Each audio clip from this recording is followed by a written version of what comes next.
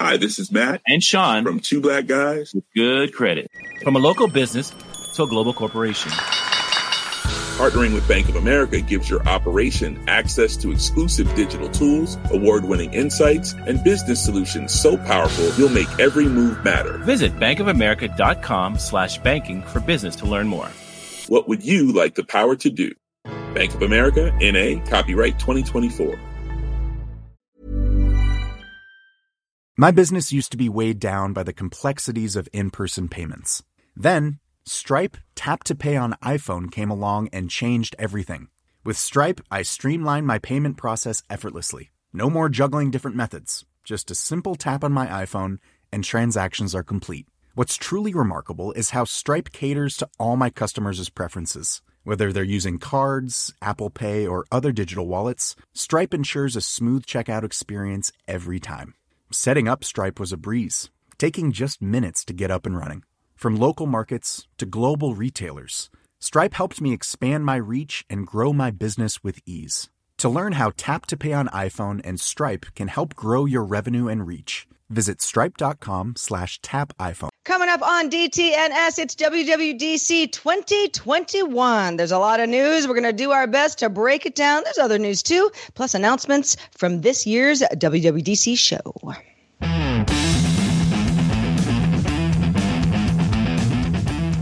This is the Daily Tech News for Monday, June 7th, 2021. From Studio Redwood, I'm Sarah Lane. From lovely Cleveland, Ohio, I'm Rich Straffolino. I'm the show's producer, Roger Chang. And joining us today, we have Terrence Gaines and Nika Montford, the hosts of the Snob OS podcast. Hello. How are you both doing? Good. Glad to be back. Got a lot to talk about today. Yep.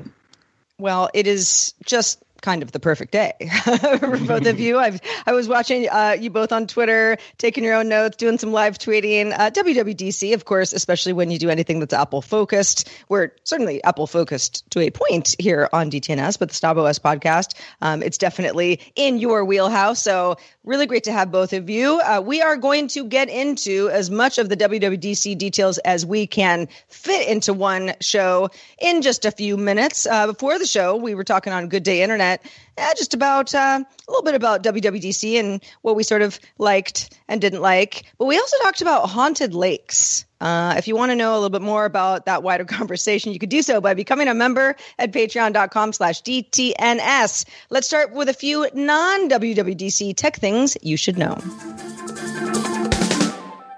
Facebook CEO Mark Zuckerberg announced that the company will continue to not charge fees for its paid online events, fan subscriptions, and badges through 2023, and will include its upcoming news products in that no-fee policy as well. No word on what the rate will be after 2023, but if there's any question why Facebook is doing this, Zuck said, when we do introduce a revenue share, it will be less than the 30% that Apple and others take. Zing. Singapore-based Flex, the world's third largest chip manufacturer, expects chip shortages to continue. Flex's chief procurement and supply chain officer, Lynn Terrell, says, with such strong demand, the expectation is mid to late 2022, depending on the commodity. Some are expected into 2023. Chip makers continue to invest in new production capacity, but new facilities are not yet complete.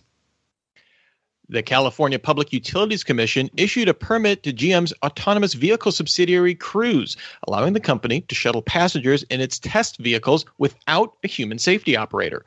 Cruise is the first company to get the permit in the state and cannot charge fares for rides in test AVs. 9 companies, including Cruise, have previously obtained driverless test permits from the California DMV. That's different from the Public Utilities Commission, although Nuro remains the only company to have obtained a commercial deployment permit from the DMV. YouTube Shorts, still in beta and previously available in the US and India, is now expanding to the UK, Canada, and Latin America. Users will now be able to use music from YouTube's wider catalog, add captions and overlays on shorts, color correct, and sample audio from other shorts. Sounds familiar.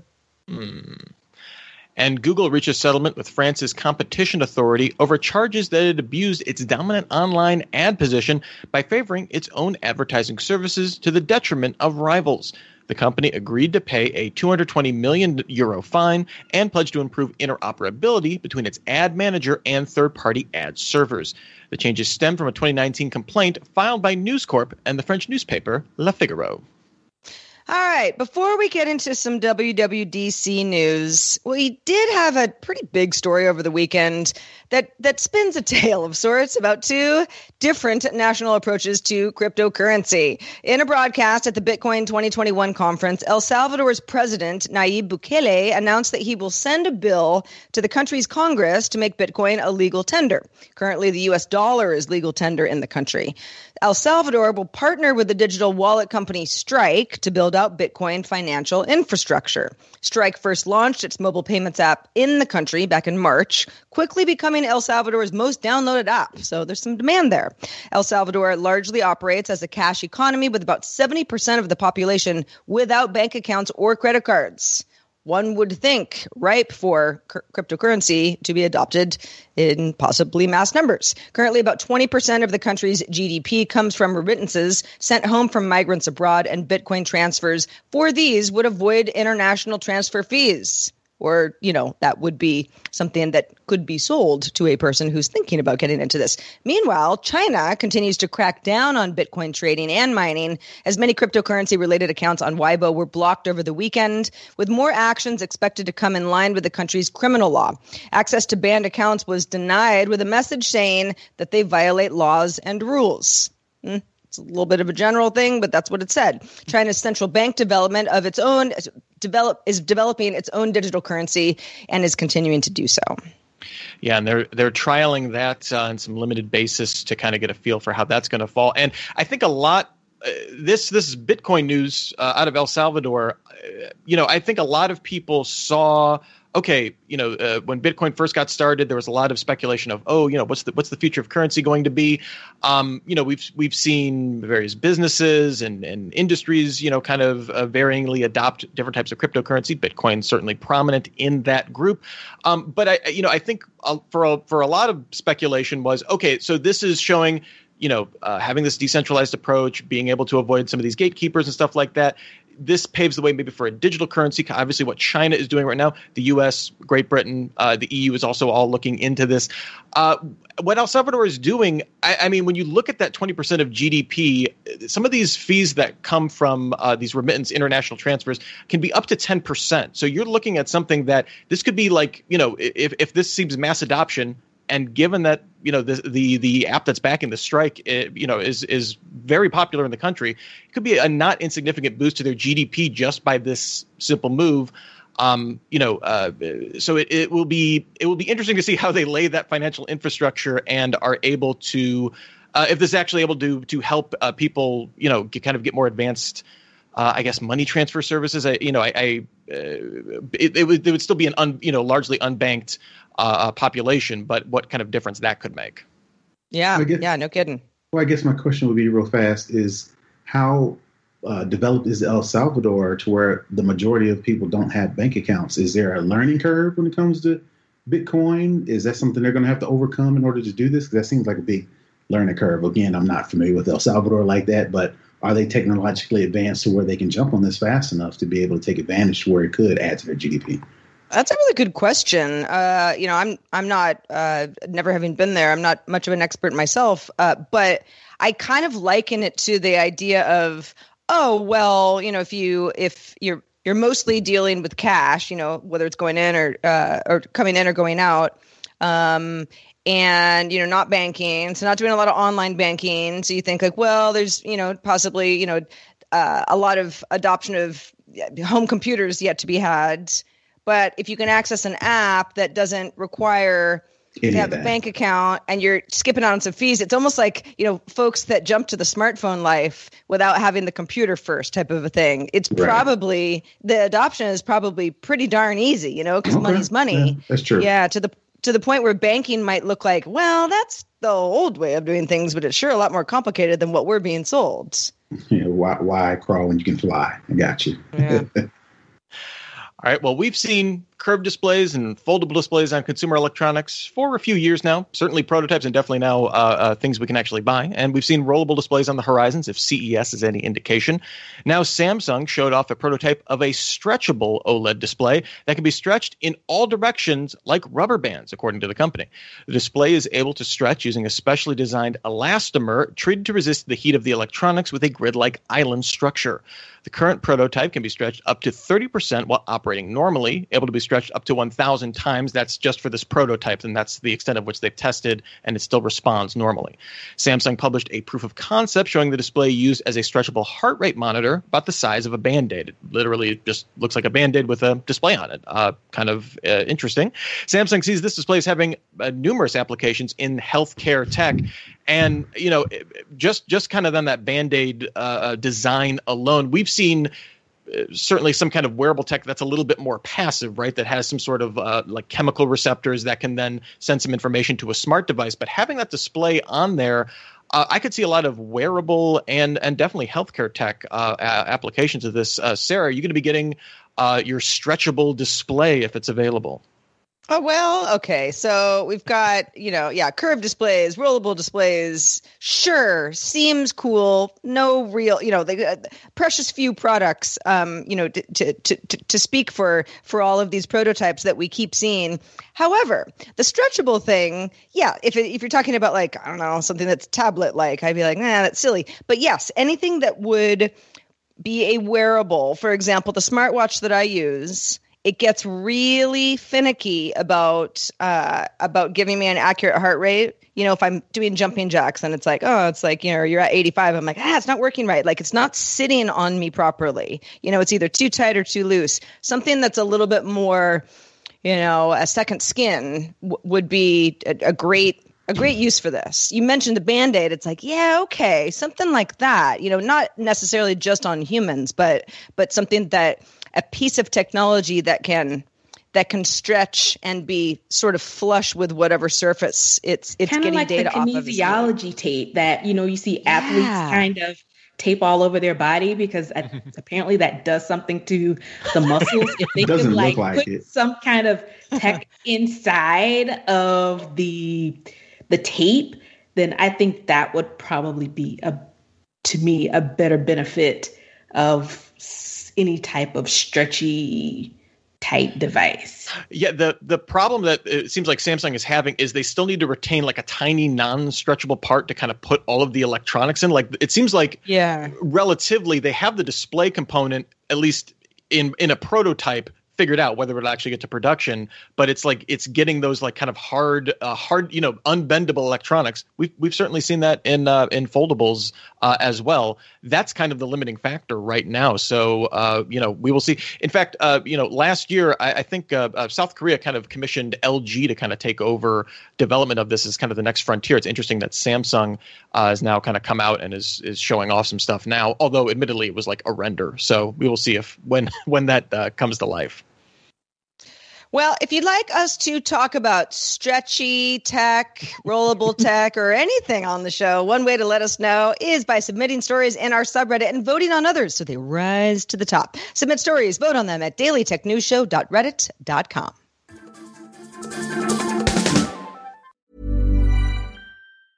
Hi, this is Matt and Sean from Two Black Guys with Good Credit. If you own or operate a business, whether it's a local operation or a global corporation,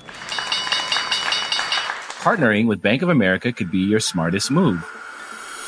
By teaming with Bank of America, you'll enjoy exclusive digital tools, award-winning insights, and business solutions so powerful you'll make every move matter. Position your business to capitalize on opportunity in a moment's notice. Visit bankofamerica.com/banking for business to learn more. What would you like the power to do? Bank of America, N.A., copyright 2024. The Claude 3 model family from Anthropic is your one-stop shop for enterprise AI. With models at every point on the price-performance curve, you no longer have to make trade-offs between intelligence, speed, and cost. Claude 3 Opus sets new industry benchmarks for intelligence. Sonnet strikes the perfect balance between skills and speed. And Haiku is the fastest and lowest cost model in the market, perfectly designed for high-volume, high-speed use cases. Join the thousands of enterprises who trust Anthropic to keep them at the frontier.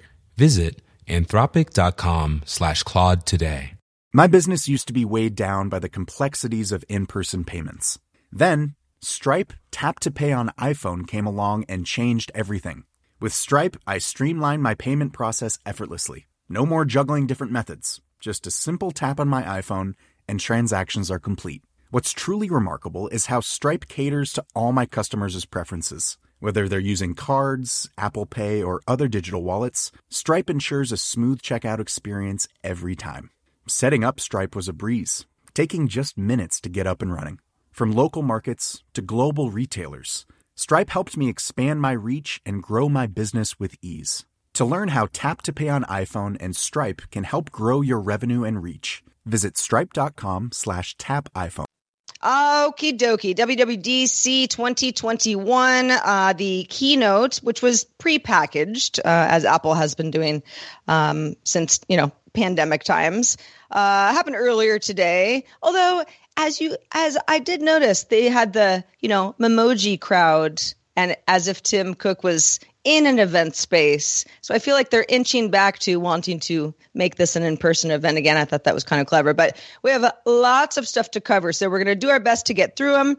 Nika and Terrence, you're going to help make some sense of all of this for us. But iOS, we'll start with iOS. The show kicked off with kind of a big splashy set of updates for FaceTime. A lot of stuff. Spatial audio was one of the first one of the first things that FaceTime will get, with the assumption that people are using FaceTime the way that they're using Zoom or Skype or all sorts of things where we're in video chats together, and spatial audio will help you feel more than ever like you're in a room with folks. Background noise suppression if you're in a loud place, or if you want to bring in the background noise when you're in a place, those are things that FaceTime is going to add. Portrait mode with the background blurred to kind of make it look, more portraity. That's sort of nice.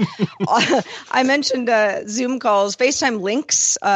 It makes appointment FaceTimes a lot more like, a more like corporate Zoom call where you can generate a link, plan ahead, send those links.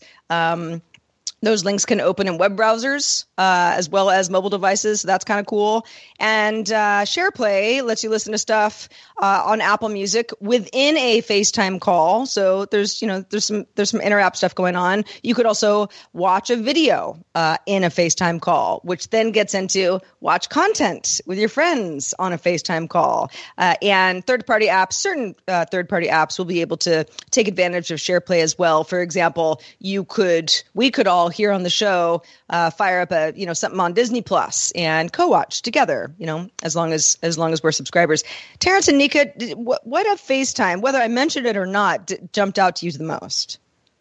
Well, you mentioned it. They're trying to be what people are doing on Zoom, especially with the FaceTime links, to be able to schedule a FaceTime versus just scheduling however you schedule it. Everybody get on that call or that at that time and say, okay, well, let me then start FaceTime. It's already pre-started. So all these plays specifically with FaceTime specifically are, okay, Apple wants to get in front of that work, play, do everything in FaceTime versus it just being something that you do with your kids or your kids do. This is actually grown-up time. Put on your big boy pants and now let's try to get into the office so we can actually look more professional.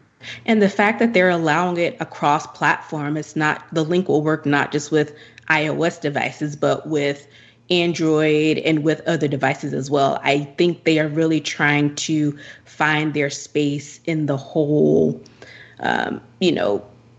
virtual type meeting space. So for the most part, I think that's what they're doing with FaceTime and giving you the spatial audio. So it gives you more of a feel that you're actually in the same room with the person. So it's not so flat to seem so much as more of a robotic type of interaction. It kind of gives you the feel of being in the same room with someone.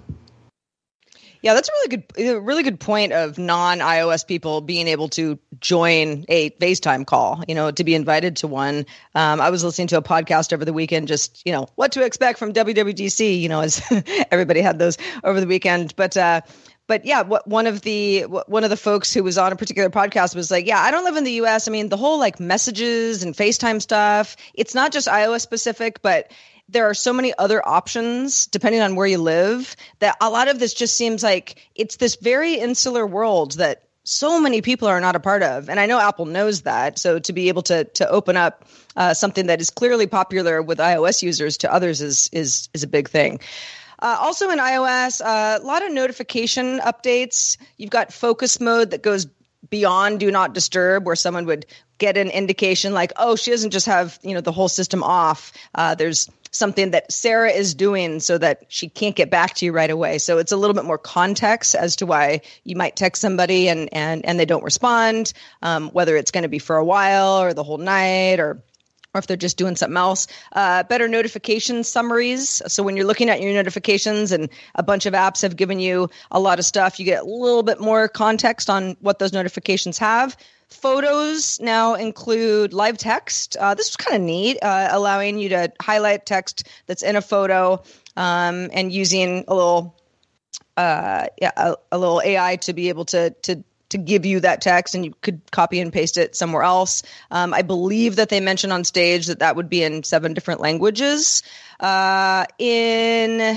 In images as well, the idea to attach songs from Apple Music, of course, to add to photos memories. I'm like, photo memories are already so dangerous.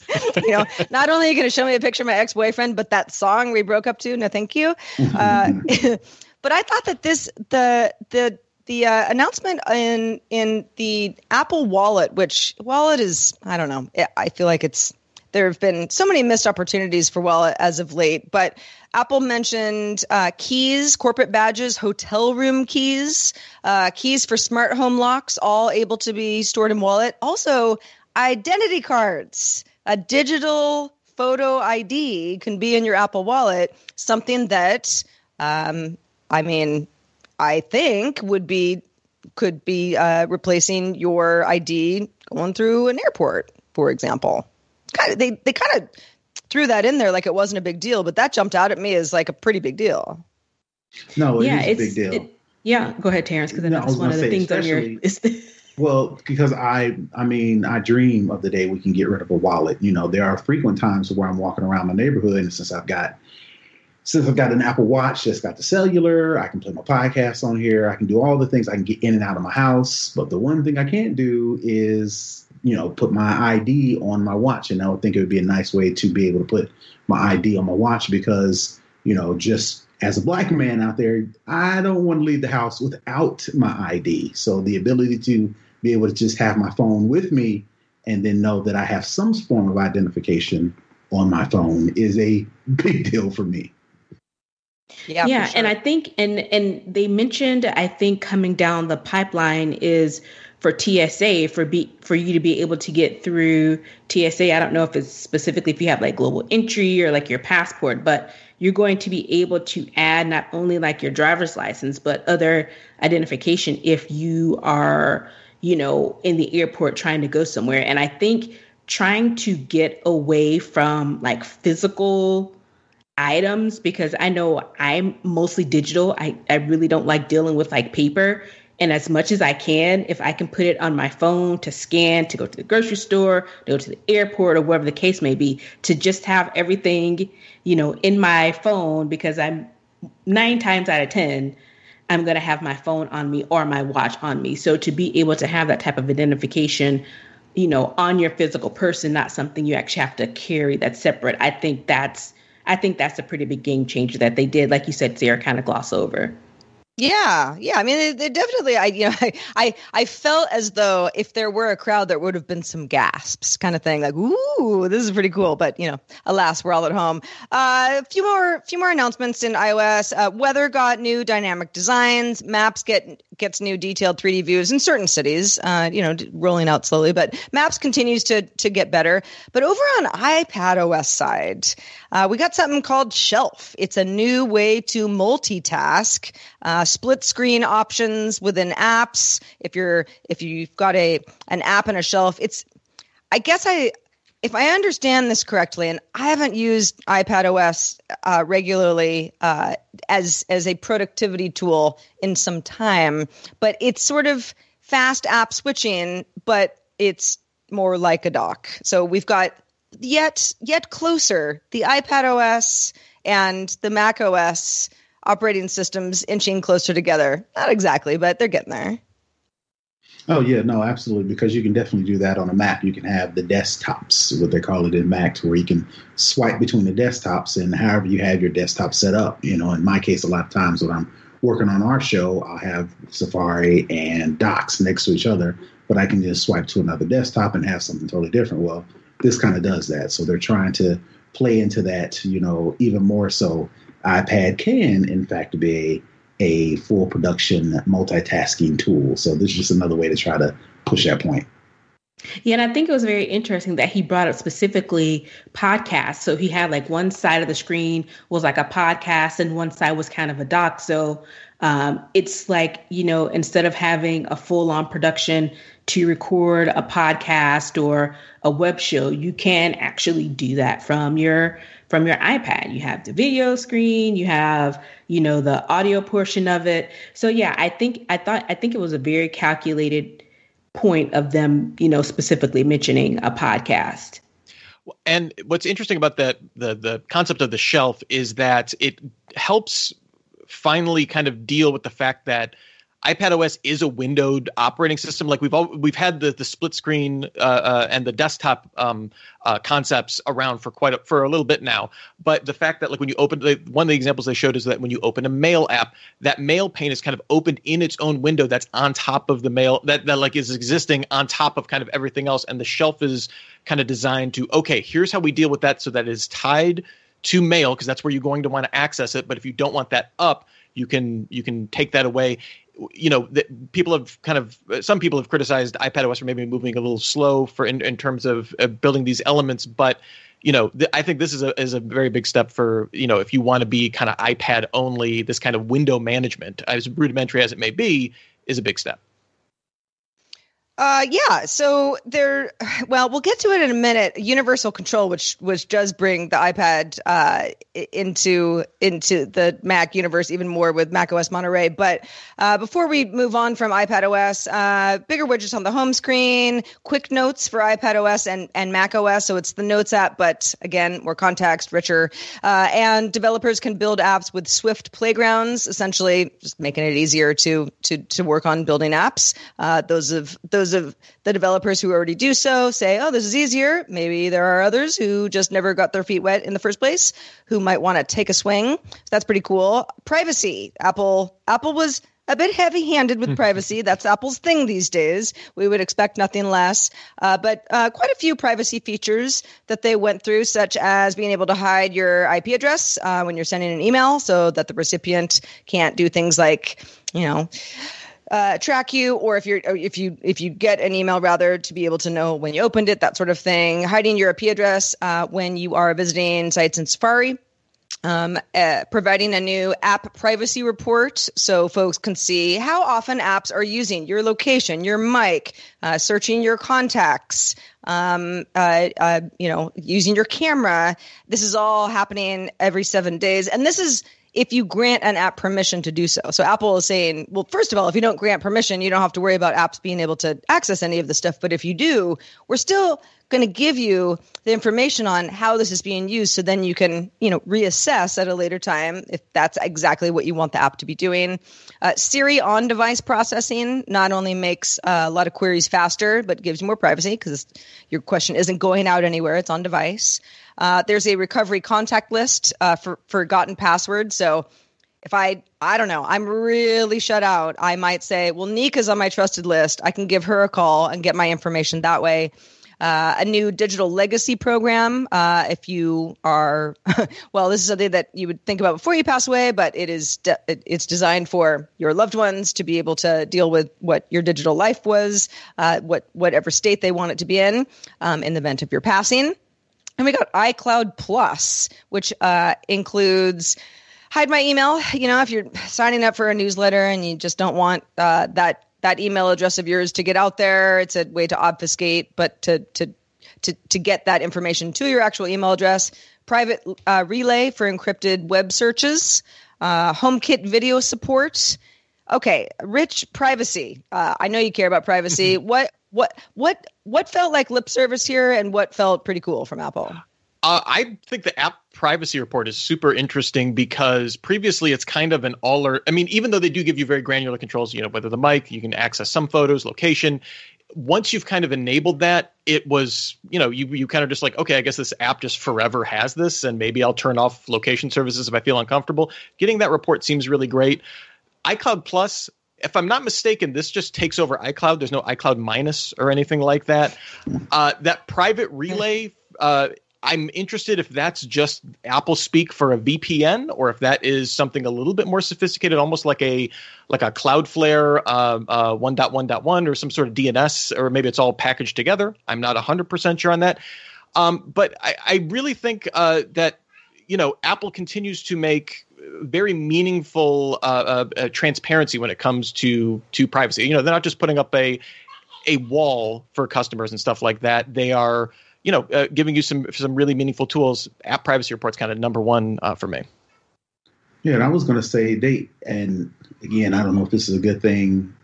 Right now it's a good thing, but Apple is making it really hard for somebody that is really into their ecosystem, especially with stuff like privacy, all these meaningful additions, right? They're making it really hard for me to say, okay, something happened, I'm fed up, I'm going to pick something else. Where are you going to go, especially if you're concerned about privacy? Where are you going to go to where, whether it be Android, whatever the case may be, Windows, Microsoft, where are you going to go to where they've really said, okay, we're going to, air quotes, but we're going to care about you this much. It's making it even harder for people to get out of the ecosystem. Like I said, I don't know if that's a good thing because of all of the reasons why you don't want to leave. Privacy, VPN, security, data protection, but if you do decide to leave, where are you going to where's the comp for that? And I don't see one. And that's how they get you. Well, and I feel like the stuff that they announced with their health stuff is very much in that same vein where like, this is genuinely useful stuff, but it's almost sets up a way that like, I can't give away, my VPN, and I can't give away, the ability to look at, how my parents are doing with their health wise and stuff like that. So I think that's kind of a shadow theme for WWDC too. Yeah. Well, speaking of health. Oh, go ahead, Terrence. No, I was going to say, don't leave or else. Yeah, right. Yeah. You'll get very sick very quickly. The health app definitely wants folks to keep their Apple Watch if they already have one and buy one if they don't. Mobility is new for health metrics, which will measure your walking steadiness. Now, we all walk differently, and Apple knows that. The company said used a study of over 1,000 people to measure fall risks. So gathered a lot of data about how someone's natural gait may be and how those people differ, and how a difference can potentially lead to something, and how that kind of information helps Apple get a little bit smarter about this might be an issue. You mentioned, Rich, the idea that you can be able to monitor the data of a loved one or somebody who trusts you to if no one in my immediate family has a fall risk, thank goodness. But if they did, yes, I want to know about it, especially if they're in a compromised position. So a little bit more of that family sharing. New trends will help you not only be able to monitor steps. We're all, that Apple is not the only company that's good at monitoring how many steps I took during the day. But if it notices, well, you're really pretty consistent on the step front, but something's a little off here, just want to alert you to that fact. That also goes for things like resting heart rate, blood glucose level, that sort of thing. Apple also says all health data is encrypted. So the whole idea of being able to share with folks that are in your family or friends or your doctor shouldn't be of worry, even though that's often very sensitive information because all health data is encrypted. Now, I don't have an Apple Watch. Every time Apple gets to some cool watch stuff, I always compare it to my Fitbit because I'm in the Fitbit ecosystem, and they are mostly neck and neck, a lot of the stuff. But I can't use Fitness Plus because I don't have an Apple Watch. There are definitely a lot of things about health. Every time Apple announces something new, I think they're very long in this game, and it is probably only a matter of time till I switch over. Yeah, I think especially with what we've learned through the pandemic, because I think one of the new features is respiratory. They're capturing that data in some way. And I think with the trends, it gives you the opportunity to see subtle changes. So, you might get sick or something might happen, but it usually isn't something that's just, instant. It's usually something that's gradual. So I think what they're trying to do with trends is just to start to give you kind of a bird's eye level of your health. And then if things start to fluctuate, it lets you know a little bit sooner that, hey, I may need to send this over to my doctor or let my doctor know that something might be a bit amiss. Yeah. Got a few other updates before we get to macOS Monterey. AirPods with UWB now on the Find My network. You can add Conversation Boost for hearing enhancements, support for spatial audio on Apple TV. Siri is also coming to third-party devices using the Matter smart home standard, of which Apple is part of. What was Matter called until a couple months ago? Click? Chip. Connected home, internet, whatever, yeah. Yeah, I knew it started with a C. I don't know. I guess spatial audio. I think spatial audio is one of those things where once you have it, you go, oh yeah, now I can't go back. I just don't have it yet. So some of this is slightly lost on me. The Find My stuff for the AirPods seems huge to me because I had a friend who bought some new Pros and within a week left them when we were still traveling, left them in a cab. In another country, and those were gone forever. And I don't know if this would have helped them in that particular situation, but that solves a huge pain point for a lot of people. All right, let's get into Mac OS Monterey. We got a sneak peek of what's to come. Universal control, controlling access across your iPad, your MacBook Pro, your what am I? Yes, thank you, iMac. I'm like, desktop. Yeah, to a wall there. And this is just, it's not just, you can use it. You got a second screen. It's the dragging and dropping across all of them at once. Oh my gosh! When I saw it, I was like, finally, because I don't use an iPad or iPad Pro in particular. Now at all. But I loved the idea of, yes, I can at some point add this to my work setup, but to actually have it as a place that files can go back and forth. And it's less of an AirDrop /iCloud /email to myself type of a situation that I'm doing now. Huge. And of course, Apple made it look seamless, but I think universal control is going to be widely loved. Yeah, that was my favorite part of the whole announcement, I think, because just having the devices in proximity to each other. So it's nothing that you have to connect. What they showed was extremely seamless. And a lot of times, like you mentioned, if I'm working on something on my iPad, I have to AirDrop it to my iMac or to my MacBook or whatever I'm using. And with this, you can actually control your iPad screen with your keyboard or mouse from whatever machine you're using. So you can navigate around an iPad like a laptop. So I just thought the way that you can use multi-devices. So they had 3 different devices you could drag from your iPad all the way across to your iMac. So that was probably one of the slickest things that I probably saw from the announcement. I'm excited about that. Mm-hmm. And there's no setup. Right now you can try to do it. We mentioned in previous show that there's third-party things, there's freeware. Even Apple offers their sidecar, I think is what it's called, where you can just do the share to different screens. That's just screen sharing. The fact that you just do it without having to think about it, I think is the benefit.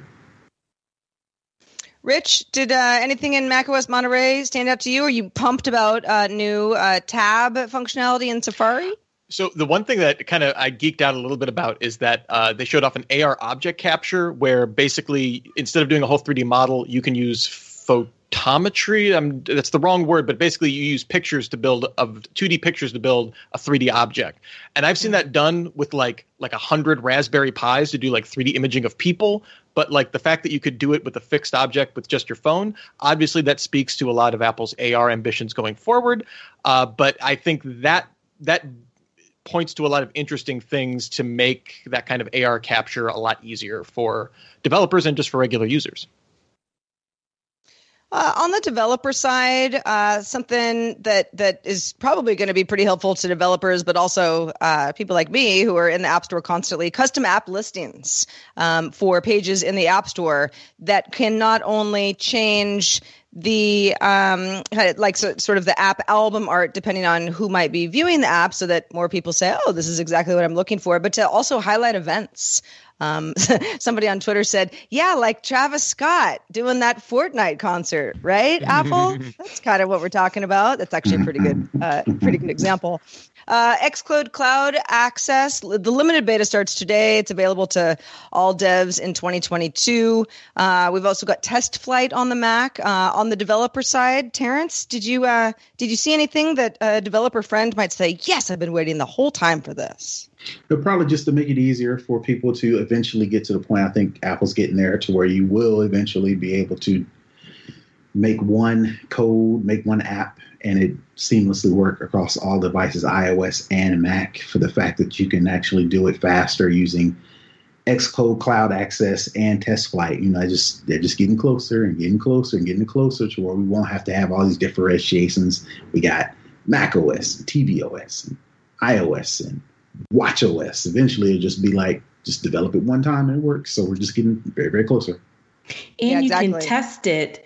You can test your app across the different OSs in the cloud. So you're not having to, run your tests, on each different OS and churning and just, tying up your system. All that's done in the cloud. It gives you a test report at the end, tells you what failed, what worked on each different OS. So I think Xcode Cloud is going to be I think the developers are going to love Xcode Cloud a lot. Tongue twister there, but I was really impressed with what they're doing with Xcode Cloud. We got public betas of iOS 15, iPad OS 15, Mac OS Monterey, tvOS 15, and watchOS 8 all coming in July. We will continue some WWDC news on the show during this week. It was a keynote morning, but the show itself will continue throughout the week, and there'll be some news coming out. So look for more news on this show as the week rolls on. But final thoughts from Terrence and Nika. What were you the most excited about from what you saw today? Was it lackluster? Was it better than expected? It was a lot. It was definitely on brand. And what I mean by that is, I'll let somebody else jump in on this. No hardware. I'll just say that and keep it moving. The fact that it was, devoted to software. This is WWDC. This is for developers. So they really stayed, like I mentioned, on brand as far as operating systems. No mention of iOS 16. So I think this is just iOS 15 is going to continue for this year unless they spring something up in September. I don't know.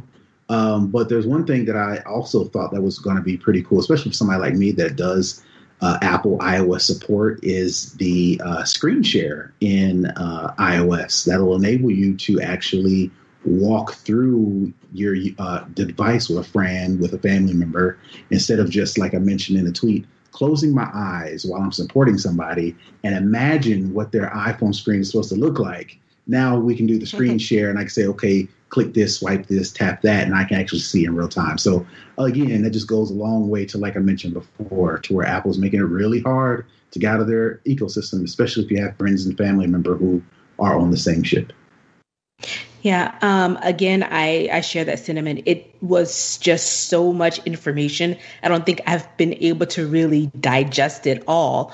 But again, like I said, I was pretty impressed with the Universal Control Act across the different devices. I think that was probably the biggest thing that I got out of it. And I think just some of the dev apps that they have coming out are going to be really top notch. So.